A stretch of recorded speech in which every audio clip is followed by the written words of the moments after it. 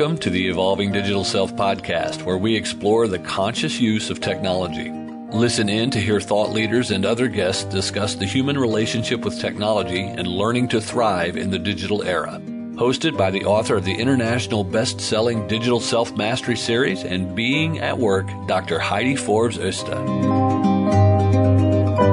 Welcome back to the Evolving Digital Self podcast. Today, I am so excited to introduce to you Ed Rush, former F-18 fighter pilot, 5-time best-selling author, and 7-figure advisor. This guy is so much fun and has got the most incredible stories.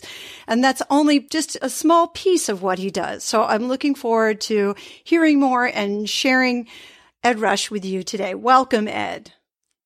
Heidi, what's going on? It's an honor to be on your show. I know we've been working together now for, I don't know, what has it been, about 6 months? It's been amazing to see your business just totally explode and the work that you do helping people. And man, I've been waiting for this call for days now. So let's get rocking and rolling, man. I can't wait. Awesome. I'm going to shoot right into it. As you know, my work is really about the human relationship with technology and how it's changing the way that we work and live. And I'm sure that you've seen both in your piloting days, but also in the work that you do now with advising, how your business has evolved and changed because of technology. Can you share a little bit about that experience? Yeah. So like the good, the bad, and the ugly, basically, it sounds like that kind of question. I go back to when I was flying F-18s, which I did for about 11 years before I got out and started building businesses and helping people online and offline. And if you go to Google, you can actually see this if you just type in the stick and throttle of the F-18. But we used to have, if you take your left hand, you put your left hand out in front of you, we used to have a button for the pinky, button for the ring finger, button for the middle finger, button for the index finger. And on your thumb, down the left-hand side of the throttle, we'd have another 7 buttons or switches that we could operate things with. And then our hand, the right hand of a pilot, would hold on to the stick. And on our thumb, there were 1, 2, 3 different switches you could use. And then there was one button or trigger or switch for every single one of your fingers, all the way 1, 2, 3, 4, 5. And so that was, I don't know if that was 7 or let's see, that was about 11 plus 8. So about 15 to 18 switches that you as a pilot had your hand on. And then you had multiple displays, 3 very high-tech displays, and then several other ones. And we used to have in the airplane something that we would call a finger fire. And a finger fire was when you just got going so fast that you got behind yourself, and next thing you know, you're pushing all the wrong buttons and you can't get the displays to work properly because you've done so much too fast in the airplane. And interestingly, it's very similar for us as entrepreneurs. We've been given this amazing blessing. I mean, it is an absolute blessing. You read stories from people back 300 years ago taking stagecoaches across, the Donner Pass, just trying to survive with the fires and what they caught or hunted that particular day. And now we can just pick up our phone like I did 2 nights ago, and you can push Postmates and you can get food delivered directly to your door. As a business owner, the incredible ability to directly connect with any marketplace anywhere. But at the same time, it's also given us a lot of finger fires. And we've created a world for ourselves where we live under such urgency. We live in such connectedness that it really takes away a lot of our peace. And so, I think the work that you're doing, Heidi, is absolutely amazing. I mean, technology is an incredible tool and it's an amazing gift that we've been given, but that can also, it can rob your life away. And then if you're behind, which a lot of people are, sometimes we don't catch the front of the wave. If you're behind, it makes it difficult to catch up. And that's why I think what you're doing is so smart. Thank you. Thank you.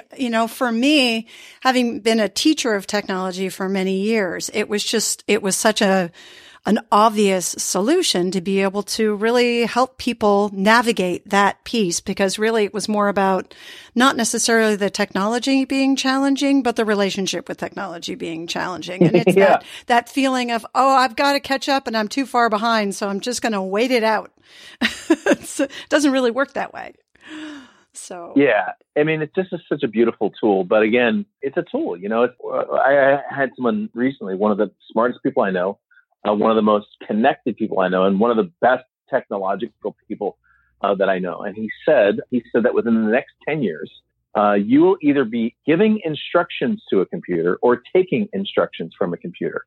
And when you look at our world today, it's interesting because the classes are beginning to separate, and the classes are beginning to go from upper class and lower class into a class of people who give instructions to computers and a class of people who take instructions from computers. So, for example, folks who drive for Uber or Postmates, that I was just telling you, or who deliver packages for Amazon. Those are great people. There's nothing wrong with them, but they're taking instructions from a computer. And there's folks that own those companies or manage those companies or derive coding for those companies that are giving instructions for those computers. And you actually see the classes begin to separate. And so I'm not making any judgments. I'm just saying if you had a choice, you would be the kind of person who would be owning, managing, running a company that in your case, you are actually the one that's giving instructions, in this case, to the technology, the computer, because really it's just a tool. It's something that we've been given as a gift to be able to use well, but it's also something that can totally take over our lives, which is why separating yourself from it, or at least managing how you use it, is super important, right? Absolutely. Absolutely. And I think that that's the key piece there, is to get it to a place where you're at peace with it and you're really in a flow state with your technology. It's not running you, you're running it, or rather you're working beautifully together, whether you're in the command or controlled position. Yep. I remember hearing you talk about a story of using the simulators, and it makes me think back to, so my nephew is a race car driver. And I remember when he first started out, it was all sort of directly in these go-karts and whatnot. And then he started doing these simulations that were super complex, but it was kind of amazing to watch his hand coordination with it because he had been a video gamer. And so for him, the dexterity of moving your fingers so fast, because in a race car, the controls are mostly done with your hands. So, I mean, did you experience some of that changing over your F-18 career in terms of just, changing the way that we physically have to engage with the technology? It's such an interesting question, and thank you for asking that. Everything's about training. So I do a lot of speaking, as you know, and you've certainly seen me speak a few times. I work with leaders and CEOs and folks who are trying to change the world, and coaching and mentoring and advising them and helping them accomplish what they want to accomplish. And part of it is being able to train themselves really, really well to do certain things. And so I'm going to take you kind of to the first time as you're listening to the show with Heidi and I want to take you back to the first time that you ever drove a car. And so I want you to think about that for a minute. Like when I go back to when I was 16, which is exactly the age I was in Pennsylvania when I got my permit, it was exactly the day that I got my permit that I was out there in the parking lot with my dad. I happened to be in a automatic drive car with this little Honda Civic Accord or whatever it was at the time. And I remember he drove to this empty parking lot and he was driving and he switched seats and he put me in the driver's seat. And then he said, "All right, son, go ahead and shift it into drive." And I took my hand on that shifter and I went click, reverse, click, neutral, click, drive. Like I actually had to count the number of moves into that drive position. Now, I didn't do that last night. I'm not going to do that today. I'm going to take my kids to a baseball game later on today down to see the Padres play. And when I shift into drive, I'm going to just shift into drive. I won't even think about it. Actually, won't even pass my mind, except for the fact that I maybe mentioned it on this interview with you. And my point is, inside of everyone's brains, we've got two parts. We've got really two components. One is our conscious mind, and the other one is our subconscious mind. And what I do with a lot of business owners is begin to teach them how to train things properly into their subconscious mind. So taking it back to the F-18, when I first started flying airplanes back in the early days of Cessnas and T-34s, it was like everything I could do, literally to just be able to fly the airplane straight and level and take off and land. And by the time I was at the height of my career flying F-18s, I was flying at past the speed of sound, managing 3 different complicated displays, a radar, a forward-looking infrared, leading in certain cases 4 up to 20 different airplanes, talking on 3 radios, in certain cases simultaneously, using my feet and my hands and my eyes and my systems, and doing all of this while closing in on adversary airplanes that we were training against. Our closure rates were over, in certain cases, 20 miles a minute of closure. That means if you start at 100 miles away from your opponent, that means the entire fight is over in 5 minutes. And you've done so many things in that period of time. And so all of the tasks, like flying the airplane, turning left, turning right, descending, doing countermeasures, for me had been trained so well into my subconscious mind that I could do all of the other thinking that I needed to do near simultaneously. And the same is true for you as a career-minded person, as an entrepreneur, or even a business owner. There are a lot of things that you're doing right now and you're doing repetitively that you can begin to train into your subconscious mind. So for example, one of the things that I teach is communication. I teach people how to phrase their communication in such a way, a very simple process, teach people how to phrase their communication in such a way that it immediately penetrates the person's mind and begins to take an effect. And there's a way that you can speak that no one pays attention, and there's a way that you can speak where everyone pays attention. Well, if you learn to do this and you understand how to communicate and the way that words get structured and the way that phrases get structured and how to use certain words in certain places, you can practice this stuff enough times so that, for example, like me, when I speak, it just comes out naturally. I don't have to think about it. I don't have to prepare it ahead of time. It just sort of flows out naturally. But all the things have been trained into my subconscious mind, just like shifting in a drive or just like flying an F-18.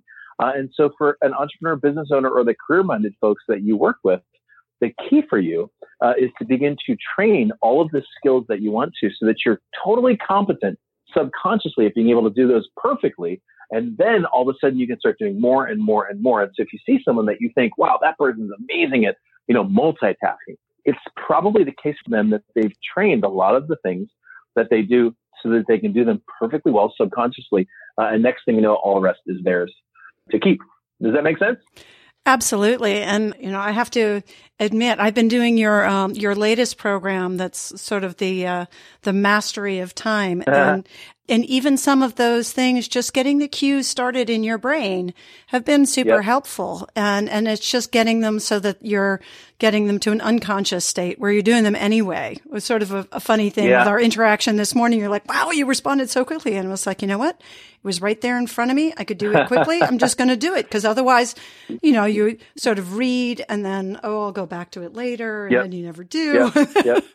So go ahead. So interesting. So the course you're talking about, I have a course on time freedom. It's called the 21-Day Time Freedom Miracle. It's 4 to 7 minutes a day, where you watch a video and then you execute one thing. And each day is basically, like you just said, training one small thing into your subconscious mind, right? Or one small little tiny change. And that story that you mentioned very early on in our interview, where you said you saw the picture of me in the hangar.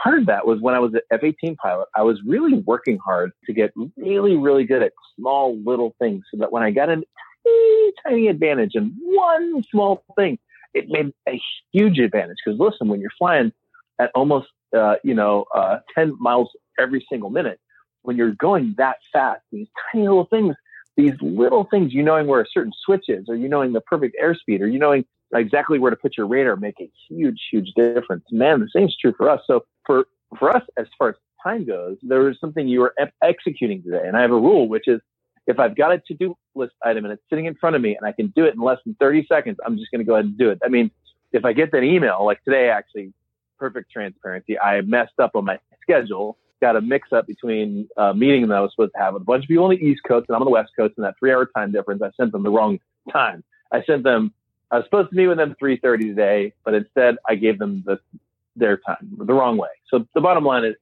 I had to move our call. We just moved our call like a little bit, but I just said, hey, would you mind moving it 1 hour? And you emailed right back. And like 30 seconds later, you're like, sure, well, here's the time, I'll shift it. And then we did that. But you're able to do that because you're in sort of mass get things done mode, and it was taking less time. And then there's other times where you or me or the folks that I train will be completely off media. So like recently I went up to the mountains for like 3 days and just did some fly fishing, completely off media. I've disconnected from computer and my phone for up to 21 days before, completely off media, because it's a tool that we need to use, but we also need to remember, you always need to remember to disconnect yourself as much as humanly possible. And you're training yourself, but you're also training your phone. Hey, look, phone, I'm in charge here. So you can't run my life. And you would be amazed how forgiving people can be when you don't get a hold of them for 3 days if you just had your thing off. So it works both ways. Absolutely. Actually, that's one of the principles that I teach in my Digital Life Balance program, is that you get in the practice of every Friday or whatever day you establish that is, that you actually shut everything off. And it's partially for care of your devices, to give you the opportunity for updates to fully load, for things to get fully recharged. and for you to get fully recharged without interruption. So it gives you one whole night where you don't have any distraction and your devices have a chance to fully recharge and reset. Yeah. And it's a small thing, but you would be amazed how many people go, wait, you mean I can't have, like, I have to turn it all the way off? I'm like, sleep mode does not count. Everything has got to go completely off. And it, like you said, it's for benefit of both the devices and for the individuals who are using the devices. So it gives you a chance to fully reset. And I think, whether you do something like that, like your 21-day solution, or whether it's just, little snack bites of recharging, it's important to do that and integrate it. Yeah. So, snack bites, stuff, nibbles. Yeah. So actually, and referring to your 21-day program there or your 21-day miracle, that's what the book is. So you had some really great insight Miracle. there. Yeah. You had some great insight there in relation to the relationship with technology and basically sort of resetting that. You touched on it a little bit, but what really pushed you to feel that, that full reset was needed? What was the trigger? Yeah. So I just have a simple rule. So first of all, I've trained myself to be quite observant of my own patterns, of my own behavior. That's really the first step, by the way. It's incredibly difficult for us as humans to observe ourselves near as well as we observe everyone else around us. It's super easy to see when somebody else is kind of slipping or messing up. It's harder to, see it in ourselves. That's why marriages sometimes are hard, and you're trying to help someone else along when you kind of need some help as well. So just really train myself to just be observant of my own patterns. I have a really simple rule, and my rule goes like this. Anytime that I find myself becoming emotionally attached, or in certain cases, physically attached to something, it's just time for it to go away for a little while. So I'll give you a really simple example. I am on a 21-day news fast. What that means is I've got a news app on my phone. I've got several different websites that I frequent that are my go-to news websites that are aggregators that I just scroll through the headlines and catch what's going on. I do quite a bit of media interviews. A lot of times talk shows ask me to come on and talk about what's happening in the world of national defense, North Korea or Syria or Iran or Iraq or something like that. And so I do need to keep up with the news. My rule, however, is if I find myself just randomly opening my phone for no reason at all and just going to the news because I'm just bored, it's time to take a break. Or, and this is really important, if I find myself getting to the point where I'm becoming emotionally reactive to the news. Now, that's really difficult not to do sometimes because it's frustrating when you see certain things in the news that you don't think are right. But look, it's just the news. They're just telling you what's happening. And so I find every once in a while, I'll be reading the news and I'll read something about like a new tax law or, something else that's happening that's like anti-business. And that happens a lot here in California. I'm like, if I get to the point where I'm like, whatever, I'm like mumbling under my breath, it's time to get off of the news. And I'm doing this by design. I'm actually spending 21 days off the news. I do a lot of reading I do a lot of journaling. I do a lot of reading of ancient texts. I spend time in books that were written a really long time ago, the Bible and some other books like that. And I read and think and meditate. And so this morning, for example, I woke up, the normal time that I woke up, I came downstairs after spending a little bit of time with my family. I sat in my chair and just thought for a little while, and I journaled and prayed and read for a little bit. And then I got on to my business of going about the day of doing interviews and talking to great people like you. I haven't looked at the news. Don't plan to for at least the next, I don't know how long more it's going to be, another 20 days or 19 days or something like that. My point is it's just one small way to control your technology. I'll give you another one. I challenge everyone that I go speak to, and I'm going to challenge you as you're listening to this podcast right now with Heidi and I. As you're listening, I want to challenge you to do one thing. I want you to spend one single 24-hour period with your phone completely off. I don't mean airplane mode, like Heidi was saying, off, like with the switch off. And here's the way it works. You go to bed, you turn your phone off. You spend that entire next day without your phone. And then the next morning after that, you're welcome to turn your phone back on. And here's the reason why you do that. I want you to notice, just be aware how many times in that day you check your pockets or your purse or your pocketbook for that phone. Like, I know people who've told me like they feel their leg actually vibrating and their phone isn't even in their pocket vibrating. The phone is at home, but their leg has been trained so much to vibrate. It must vibrate. Okay. That's when your media begins to take control over you. And I'll tell you, your life will begin to change.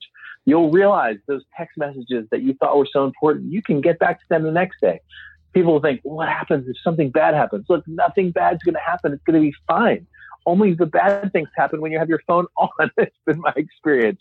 Okay, you're going to be fine. But those are just two little examples of how you can take mastery over your technology and begin to live the kind of life that you want to live. I love that. So, so keep count of the phantom vibrations. And I mean, that's actually what it's called. It has a name, which is kind of scary. Is that really what it is? It's called a phantom vibration. And I actually had to write about it in my dissertation. So yeah, it's kind of it's an amazing thing that we've gotten so used to that. Now, you touched on it very briefly, and we're going to come back to it. I want to hear more about the chair, and we're going to come right back after a word from our sponsor. This episode is brought to you by Osca Wellness. When pain stops, life begins. Osca Pulse mimics the body's own recovery processes to relieve pain, muscle stiffness, and inflammation using optimized pulsed electromagnetic field technology, PEMF, to encourage recovery at a cellular level so you can get back to life. And I gotta tell you, this thing works so well, my husband and I are fighting over it.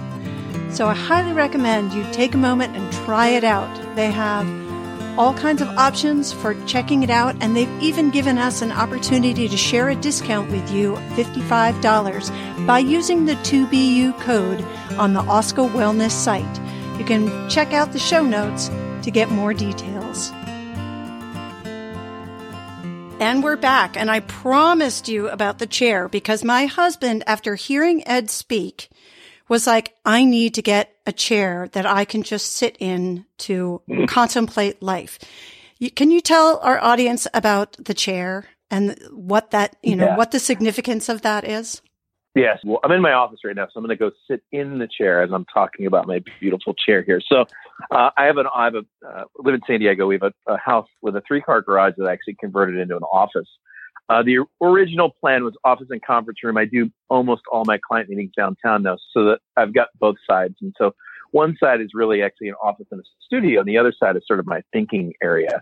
And I used to have my chair way back in the corner of my office, but I moved it. I've got this French doors that I'm looking out right now. And my wife, who's amazing, has planted these orange trees and lemon trees, and there's apple trees. And I can see, as I'm sitting here, I can see like 3 or 4 different birds fly by. There's a hummingbird, and there's a little, what looks like a cardinal, and then a few little goldfinches that are all kind of flying around. And then I could look down into the valley of Bonita, California, which is the city that I actually live, look at the golf course and the trees and that sort of thing. Well, this is my thinking chair. And I've actually had this same chair for about 20 years. It's just this really comfortable recliner. You'll find me in this chair for at least a half an hour, usually 45 minutes to an hour in the morning, a lot of times during the day. And then at night, sometimes after my kids go to bed and everybody's kind of winding down and going to sleep, sometimes I'll come down here and I'll spend some time in this chair here. And this chair is here for one reason. It's for thinking. Most people that I know don't think. They really don't spend purposeful time actually thinking. But you know what? Some of the best minds in the world, some of the greatest entrepreneurs, some of the best problem solvers are people who allowed their subconscious mind time to think. And so one of the examples I'll give you is that if you've ever had this experience, where you're just about to fall asleep. You are just about to fall asleep. And just before you fall asleep, like in that moment, just as you're going from awake to sleep, you just remember something that you forgot. I forgot to call Bill. Oh man, I need to send him an invoice. In that moment, you realize that you had forgotten something. There's a reason for that. And that's because all day long, your conscious mind has been in charge doing things. And your subconscious mind, which is an amazing servant, has been keeping track of things that you may have forgotten. And your subconscious mind hasn't had a moment to talk to you. And in that moment, just as you're about to fall asleep, your subconscious jumps in because finally your subconscious has got a little bit of a space where your conscious mind is beginning to turn off. And so what I do is I spend quite a bit of time each day purposely really just turning my conscious mind off just for a little while and allowing my subconscious to process some things with me, to give me some ideas, maybe to pass some things on to me. I'll give my subconscious, for example, a little bit of a challenge. Like right now, I'm working on a new business solution. Right now, I've spent a lot of my business career very successfully helping and advising businesses. I get paid fairly well, 5 figures for just pretty much every deal. And I've worked with over 400 companies now, and it's been really good, but I'm ready to move up to the next level. And I'm ready to be the kind of person that comes into maybe 4 or 5 businesses on a retainer basis and as a board member, and really dial in those businesses with a equity stake when that company sells. And that transition for me will take a little bit of time, and it'll take a little bit of a difference in activity. For me to do that, it requires a new way of thinking. And so a lot of times I'm sitting in my chair thinking about that and imagining that and connecting myself to certain businesses that I might know, that I might be able to help. And some of the best ideas, I do a lot of speaking and writing.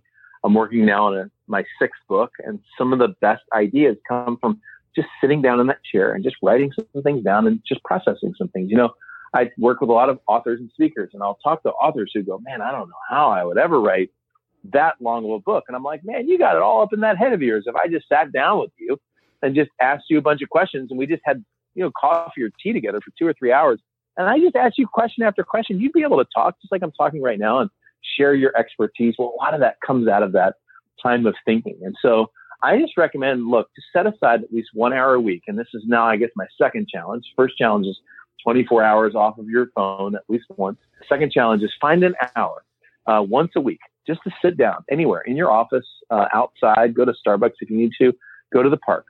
Set your timer. It's 1 hour. You can bring a notepad with you, but you can't bring any media. So you can't have your phone on, your iPad, or anything like that. And for 1 hour, all you're going to do is just think. I'm going to tell you from experience, the first 10 or 20 minutes, you're probably going to hate me because the first 10 or 20 minutes, all you're going to get is this big influx of all the things that you forgot. That's why you have a notepad. Just write that stuff down, let it all go. And I'm going to tell you about 30, maybe 40 minutes into this process, you're going to experience a lot more peace. You're going to experience a lot more calm. You're going to realize a lot of the frustrations and the problems that you may have had going into today will begin to fall away. And next thing you know, you're going to have ideas. And let me tell you, if you do that 1 hour a week, just 1 hour a week, come on now, it's like 40 hours of work. You can do 1 hour of just thinking. When you do that when you do that for just 1 hour a week, all of a sudden some of the ideas you're going to have are going to be incredibly valuable, and they're going to totally transform your life. So when would now be a really great time to do that? Like now. How about now? Yes, ma'am. Yeah, so, no, cool. That's really great. So I know you've got kids, and you've even got one on the way, which I didn't have a chance to say congratulations, by the way. Yes, ma'am. So I do know what caused that. Yeah. So how do you balance technology in your household?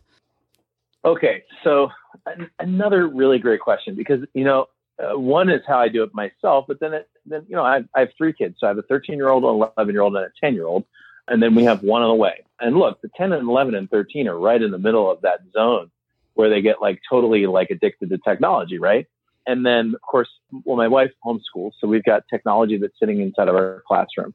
And I'll tell you, I'm just going to give credit where credit is due. 90% of this is my wife. She, as a teacher and a mom, has done an absolutely amazing job of teaching our kids to just honor and respect technology, to use it in the right places and to not use it in the wrong places. And so there's just 2 things that we do, I think, that are quite effective. Number one, they are fairly significantly limited on the amount of pure entertainment technology that they have. They've got a couple hours in the weekend, maybe 1 or 2 hours during the week, where they can play games together. And that's really, really about it. I was thrilled this morning. My wife was on her way to the Children's Museum with my kids and her sister who's in town. And as I was on one of these calls, looking out of my office, I saw my 2 boys, 11 and 10, playing catch with each other in the front yard, which I thought was so cool.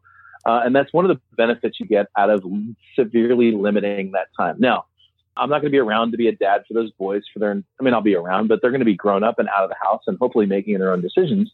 And when they're doing that, our goal is that they will have trained themselves to be able to turn on and off effectively. Because it's just like anything. And actually, it is interesting that we're talking about kids, because it all comes down to training, right? You're training your kids and you're training yourself.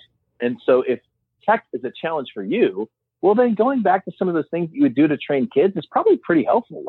Just limit your time, limit the amount of time that you're on your iPad at night, to 20 minutes instead of 3 hours. Limit the amount of time that you're in front of the TV screen, maybe to 30 minutes instead of 3 hours. Limit the amount of time that you're on your phone. A lot of times at night, like tonight, when I go to the game, I'll probably have my phone with me because I'm connecting with my dad and my stepmom who are going to meet us at the game. And then once we get to the baseball game, it's going to be like, we're going to all be there together. I'll have no reason to have my phone on. So I'll probably just turn my phone off for 2 or 3 hours just because I don't even want to have it on. Why do I need that electricity in my pocket? I'm not even going to look at it anyway. So yeah, we train our kids to do that. And then the other thing is we use it partially as a reward and discipline system, right? So they lose some screen time based on behavior and they get some screen time based on behavior. And so we use it as an incentive, but not certainly as like they get access to it all the time. It's a really great question. I will go back to the thing that I said, which is important for me to just tell you that my wife does really get like 90% of the credit for this. So she's got it. She's got it going on there. Well, I mean, kudos to her. And I think that's great. But I think you're showing them, for example, sitting in a chair and valuing time, quiet time to think is, they can mirror that. And one of the big challenges that I get from a lot of clients is they say, well, my kids are addicted to technology but they're sitting there. I mean, I observe them, holding a phone in their hand. Their eye contact is with their phone and they're telling their kids to put the phone away. And if you're not, mirroring the right behavior, you have to be really intentional about it and recognize that they're using it for different means as well, because they come from a different generation of interaction. So, for example, your kids are homeschooled. My kids go to just a regular public school. Most of their curriculum is delivered online. And so I can't take away their technology. And I wouldn't anyway, because they're pretty good about limitations, but you can't just take it away because then they can't do their homework. That's right. And you can't take it away either because you don't want your kids to grow up weird. Like at some point, they're going to actually have to be around it. So like that's the thing about my wife and I spend a lot of time around us other homeschoolers, right? And the homeschool crowd has gotten like this really bad rap for raising really weird kids. And I will tell you, there are some weird kids in the homeschool world. I'm not denying that. Now, I will say this. For every group of weird kids, I can flat out guarantee there's some weird parents. So it's not so much the homeschoolers. It's just the parents. I'm just saying, like, don't blame homeschooling. Sometimes it's just the parents. Now, that said, there are some people who are like totally shut their kids off from the world. Don't watch these movies. Don't watch radio. Don't want to have a phone. Okay. And like at some point, like those kids become 18 and they leave the house and then they like have to binge on everything because you like didn't train them. Right. So it's all back to training. Absolutely. Just like you said, your kids have to use it. My kids use it too, man, to like learn math. They're doing some of their history on there and stuff. And some of the testing that they do is on there as well. So they have to understand how to use technology, how to type well, how to use a mouse, how to navigate from place to place. They also need to understand some of the dangers of technology. But man, once they get that, it's a matter of training. Yeah. Yeah, no, absolutely. So I'm curious, because obviously, technology is a big part of your business because your clients aren't all located in San Diego. Yep. What are some of your favorite tools, both sort of personal for your life in general and others that you might use for business that are sort of perfect, that are helpful for productivity and your ability to stay connected? Yeah. So just a couple basic ones. So first of all, everything, and I mean this, everything for me goes into Dropbox. And now I know this isn't work for some folks if you're working for corporations that have certain security rules and firewall. But for me, every single thing I do goes into Dropbox. Just the other day, I'm not exaggerating. This is literally one of these days. I walked into my office. I turned on one computer. It wouldn't turn on at all. I walked into my office. I turned on the other computer, and it was like a constant reboot because it couldn't find the proper file. And they're both like new MacBooks. Like, I don't know what the deal was. It's not like I have an old, like 1995 Dell, like these are like new computers. Mm-hmm. Both the computers weren't working. Well, turns out I got one of the computers up and running. That's the one I'm using right now. And then my other computer is still at the Apple shop. And that was 3 weeks ago. My wife, we took it there. I said, they're probably not going to be able to recover it and you might lose all your data. I said, fine, look, I don't have anything on the computer anyway, because everything that I have, I put into Dropbox. So the first thing is like, forget multiple backup disks and all that other stuff. Use something like Dropbox. There's a great program called Blackblaze that does backups for your computer system. I keep everything stored someplace else. That's one of the most important points.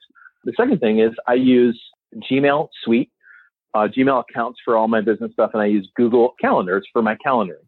And that happens to be extremely effective. I have 5 different calendars that I use, and I turn them on or off based on who has access to them. So, for example, I have one calendar that is just my wife and I, and that's just me telling her an overview of my schedule. I've got another calendar that has events on it. I've got another event calendar that just has like my flight numbers and my hotel confirmations. And so team members who work for me can turn on and off those calendars. Like, for example, my customer support folks don't need to see my flight numbers and my, Avis reservation for my rental car and stuff like that, but they do need to see when my events are. And when, for example, they need to see that I was on this podcast interview with you, right? So they know my schedule. And so I've used a Google Calendar extremely effectively and done that. Another system that I really like that I use sometimes and sometimes I don't, I'll tell you why and when I don't use it, is a system called Any.do. So it's Any, ANY.do. I don't get a commission for any of this stuff, by the way. I'm just telling you what I use. I think it's probably the best to-do list app. You can use it for your phone. You can use it online. It's a super, super simple place for you to capture things on your to-do list and just put them in there. When I'm not using Any.do, I'm using a straight up old school piece of yellow paper and a pen. And sometimes I will do a process called squeezing the sponge, which Heidi, you're about to learn inside of 21 Day Time Freedom Miracle, where the night before I dump all of my tasks onto a piece of paper. The next morning, I go down, I prioritize them and give them time. And then I go bang through the ones that I can and have an incredibly productive day. Last thing I'll give you as a little tool is this. Most people feel like their days are not productive enough because they don't set really good goals for themselves. My goal is if I can do 3 good productive things every single day, I consider it a complete day, and everything after that is bonus. What that means is that I usually hit my goal by about 11 o'clock or noon. Once I pass that, it's all bonus material after this. So for example, Heidi, I just had an email just before we called from somebody who saw me speak at the event that you came to and is interested in doing some coaching, consulting with me, which you've done. That is a bonus task for me, but it just so happens that I've got a call slot open, which is super rare. Towards the end of today, I'll jump on the phone and hopefully I'll get another coaching client, which for me is a really good day in the office, but that's all bonus. I had all my stuff done earlier. So set a nice goal for yourself, 3 to 5 things. And then everything after that, you can keep going if you want to, but everything after that is bonus. So there's a little bit of a rapid fire take at just some good productivity stuff for you. Well, I love that. And I think that, it's beautiful that you brought it around to the old school technology of pen and paper. I actually use sort of a hybrid version, which is pen and paper, but it's actually paper that I can do a scan picture directly and it goes directly into my Evernote. So it's searchable and I can put tags on it so that I can fit it into different files. Ooh, that's cool. I like that. It's called Rocket. I'm going to try that one. Yeah, it's called Rocket Book. Very cool stuff. Shot. Yeah, it's a great system because I do love, particularly with to-do lists, it's nice not to have so many windows open on your computer and to be able to actually check off the checkbox is pretty, there's sort of an emotional response to that. It's like, you can breathe. So that's cool. I really like that aspect of sort of the technology of pen and paper. I like it. Ed, this has been such a treat having you on my podcast and joining us today. I always enjoy our conversations, but I just really appreciate you taking the time to share your wisdom with my digital selfers. So this has just been a treat. And I just want to acknowledge and say thank you for your service because I think people aren't acknowledged enough for that. So I really do appreciate it. Cool. Man, thank you so much for that. I've had an awesome time just getting to know you and your business. We started this thing off a long time ago with a single 30-minute call. I know you had done a training right around then with a guy that I do a lot of work with, Mike Koenigs. I've been just so impressed to watch and see your business grow. I got a call with your husband tomorrow, which is going to be awesome. So me and Bjorn are going to take it downtown and talk about his life and business too, which is going to be great. So, awesome. And I know we got a big mastermind coming up here in Santa Barbara. So life continues to go on. I'm certainly in your corner rooting for your success as usual, and the sky's the limit for you. So thanks for having me. It's been an honor. Well, thank you. Thank you so much. And for all of you digital selfers out there, thank you for joining us today. And don't forget to, if you enjoyed the show, to subscribe, rate, and review, and share with your friends. And we look forward to seeing you next time on the Evolving Digital Self. Bye-bye for now. Thank you for joining us for the Evolving Digital Self. Be sure to subscribe on your favorite podcast app now so that you don't miss a single episode. While you're at it, please give us a rating and a review and join the digital self-mastery movement to create more conscious use of technology by sharing it and telling your friends. Want to see where you fit on the digital self spectrum and how it might be impacting your business and relationships? Get your free copy of Digital Self Mastery today by clicking on the link in the show notes.